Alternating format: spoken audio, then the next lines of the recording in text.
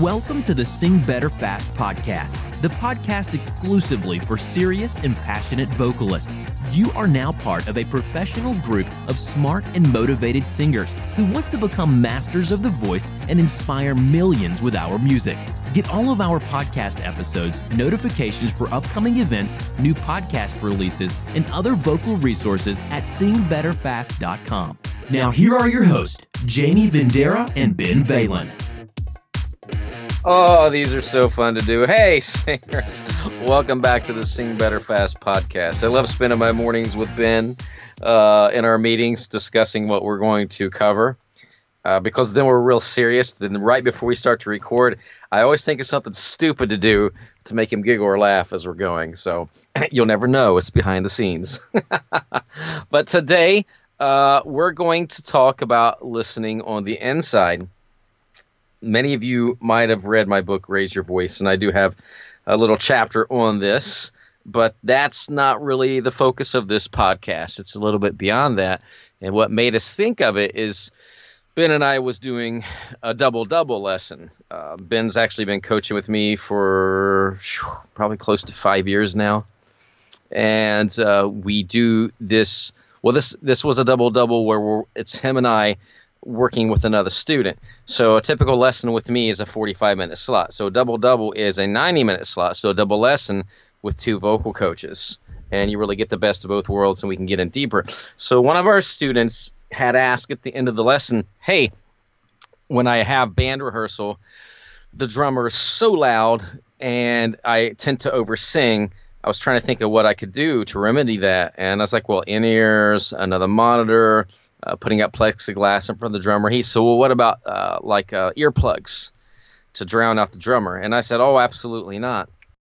We thought, hey, maybe that's not correct. Let me go back. And I think Ben mentioned, like, you talk about listening on the inside. And so I ordered a set of little earplugs called Eargasm.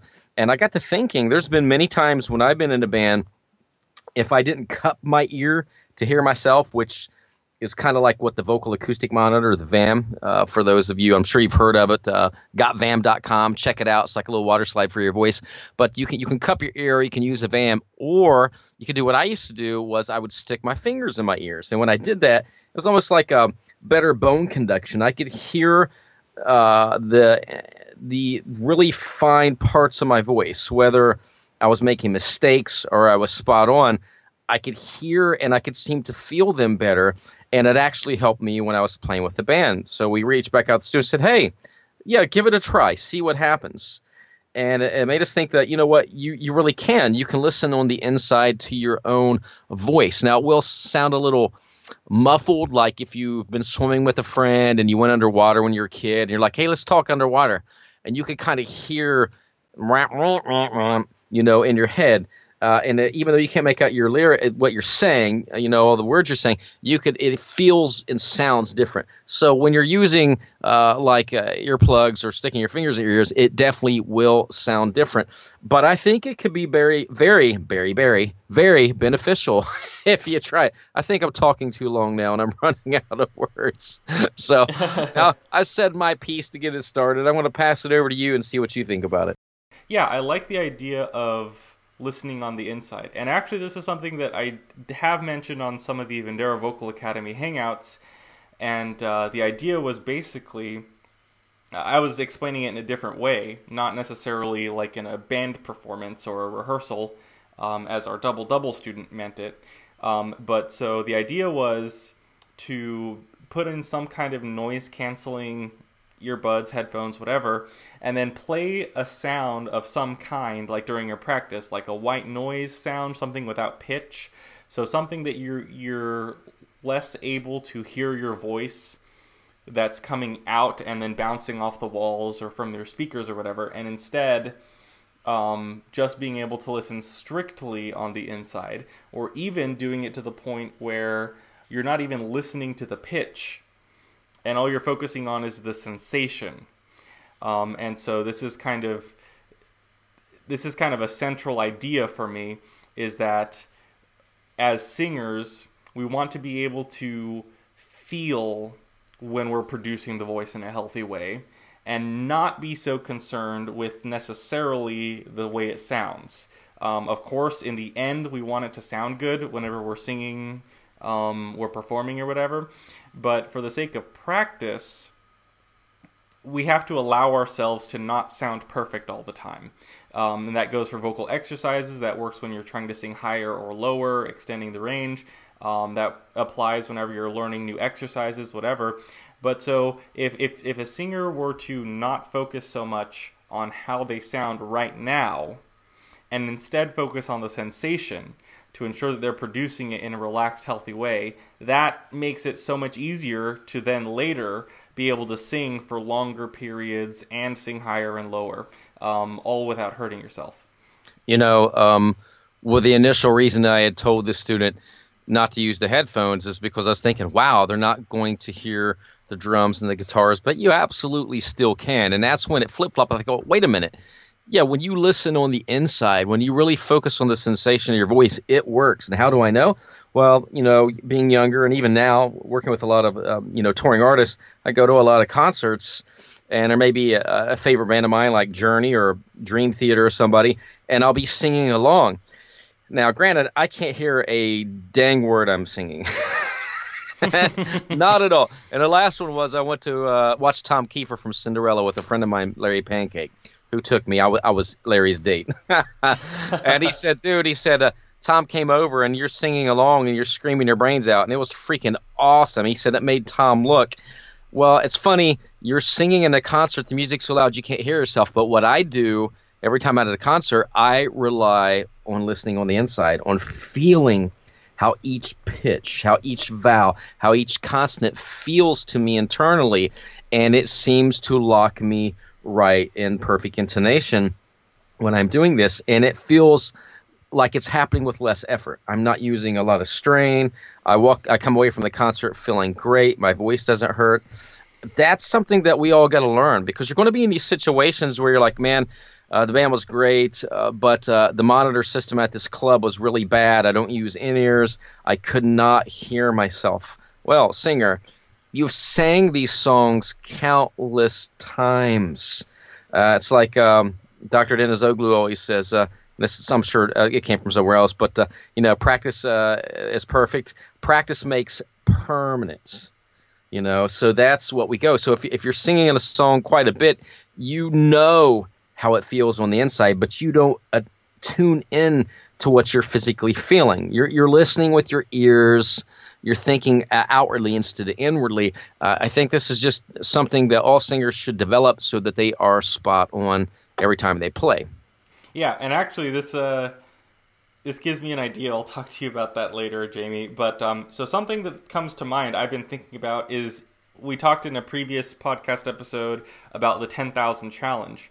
And so just yesterday I thought, how about a 100 challenge, but it's a little different. So the 100 challenge would be to take a song and sing it 100 times in different environments. So sing it in the morning outside for a few times, and then sing it in your bedroom or whatever at night doing lip bubbles, and then sing it wherever. And so just kind of mix up the environment. So you could, in a parking lot somewhere, whatever it is, and you can do it like with a Pocket Vox or Dr. Vox. You can do it on full voice lip bubbles. You can do it a bunch of different ways so that your voice gets very, very comfortable being able to sing the song in a variety of different situations. And so whenever you're able to just do that, like you can sing the song 100 times, your voice gets very comfortable with it, especially if you do the 100 times in a short time period, like 10, 20, 30 days. And if you're able to do that, then whenever it comes to a more challenging situation where maybe it's not as easy to hear yourself, or you have background noise, or you have the drummers too loud, that sort of builds your confidence in your music and yourself. No, exactly. And I like that idea. I would add that do it in different temperatures. It could be hot outside. It could be in air conditioning. It can be in a sauna. Just because who did I speak to? I can't remember who it was, but one of the artists I work with had said I played this gig and it was so unbearably hot, my voice felt like this on stage. And I thought, well, there's preparatory ways to deal with that, which we'll get into in another podcast. But, you have to prepare for every situation, whether it's freezing cold out and you got to do something on New Year's Eve, or, you're in another continent. You're in Africa, South Africa, and you got to sing on a live stage when you're used to living in Connecticut. And, it was the winter in Connecticut, and now it's like, 100+ degree weather in South Africa. That's a huge change really quick. So you have to be prepared for those slight physical changes in your body to sing in any place, anytime, anywhere, in any environment. Yeah, no. So, I remember, playing clarinet.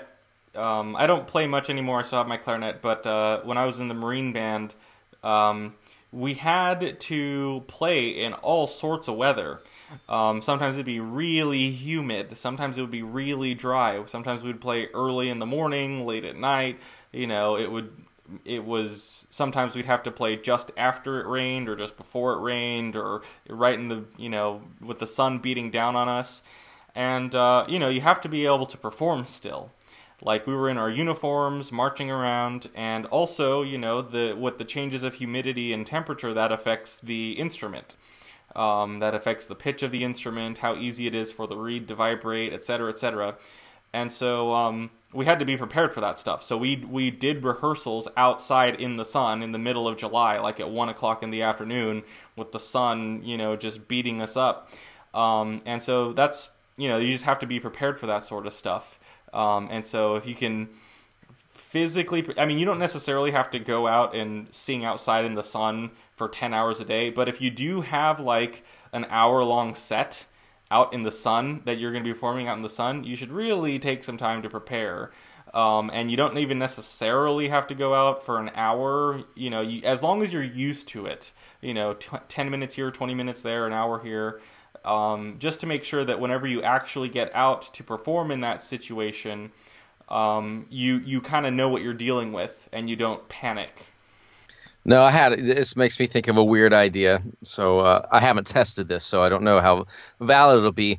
But since you're talking about this, and we're talking about listening on the inside and using, we have earplugs. A topic around here somewhere. Yeah, there is. But I wonder if I took like those Eargasm earplugs, stuck them in my ears, and then let me see what these are. I can't remember. These are Audio-Technica ATH. I can't even read I don't have a glass. Let me put on my glasses. I'm showing my age. Which ones are these? Yeah, the M30s. So what if I put in my earplugs and then put on a big set of headphones that cover your whole ear, and I go ahead and play the song, and I have to listen on the inside. So then I can turn up the music on my iPod or whatever, my iPhone, and I can still hear the music coming in, but those little earplugs force me to listen on the inside. It makes me think that you're going to have to get a balance, because you're going to hear yourself louder, which means that you might even tone it down. You might try to adjust the volume, which, hey, is great. If you can still get that full voice tone or the falsetto tone, whatever you're going for in whatever song that you're doing, and you learn to blend your voice with that music to match what you're hearing on the inside compared to what you're hearing from the music on the outside, it might help you if you're running into situations where you tire easily. You're wearing out your voice, you're using too much breath, you're using too much power push to get that sound out. This may help you to adjust that and work out any kinks. Maybe like, I can never get this run. I just don't get it. I know I can play it on the piano. I keep missing it. But then you're listening on the inside and you're singing along with the artist. And bam, you're like, ooh, there's where I'm going wrong. I can actually hear it and I can feel it now. I know exactly what I got to do to fix it. Another thing you can do, so I think now as I try to remember, on the Academy Hangout, one of the things I said was, like, let's try to muffle and block out the sound of our voice as much as possible. Not only externally, like bouncing off the walls or coming out of speakers, but also internally, so that we're focusing only, as much as possible, only on the physical sensation. But another thing you can do with that is you can also just sing a song almost, or you can, like a cappella almost. You can have a background track going, but nearly a cappella. And then whenever you go back to listen to the music, you can hear, did the pitch change significantly? Like, did you move up or down? And then that also gives you an indication of do you sing sharp or flat, or if you're doing the chorus. If you just do the chorus portion and you end up just a little flat, then that you can identify that, and then you can try to go back and think, okay, well, am I going flat because this high note is scaring me, and so I'm slightly, subconsciously going flat a little bit in order to make it easier? Am I going sharp because I'm overshooting it? Whatever it is am I going flat because I stopped paying attention to pitch on the lower notes, etc., etc.? So that's another good way to use this sort of as a diagnostic, a diagnostic tool. No, absolutely. So then you really want to get freaky, throw in your mask, folks. That'll really mess things up. But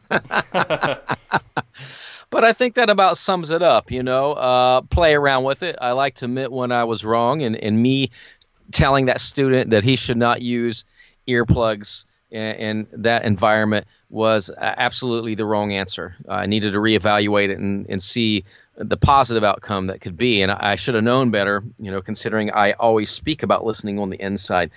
So if you're having trouble with your band, can't hear yourself, give it a try. If you want to really fine-tune your voice, give it a try. Go back and listen to this podcast again because, like Ben said, somewhere in there's a topic, and we gave you 3 or 4 ways to play around with earphones and earplugs to better your voice. I guess we'll see you in the next...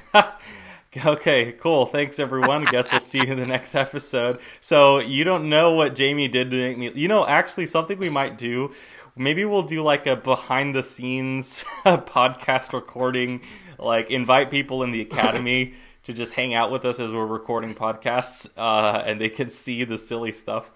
That would be fun. They would lose all respect for me. All right, cool. I guess we're done with this one. We'll see you in the next one. See ya. Thank you for listening to this episode of the Sing Better Fast podcast. Be sure to subscribe for new podcast releases, events, and other great vocal resources at singbetterfast.com.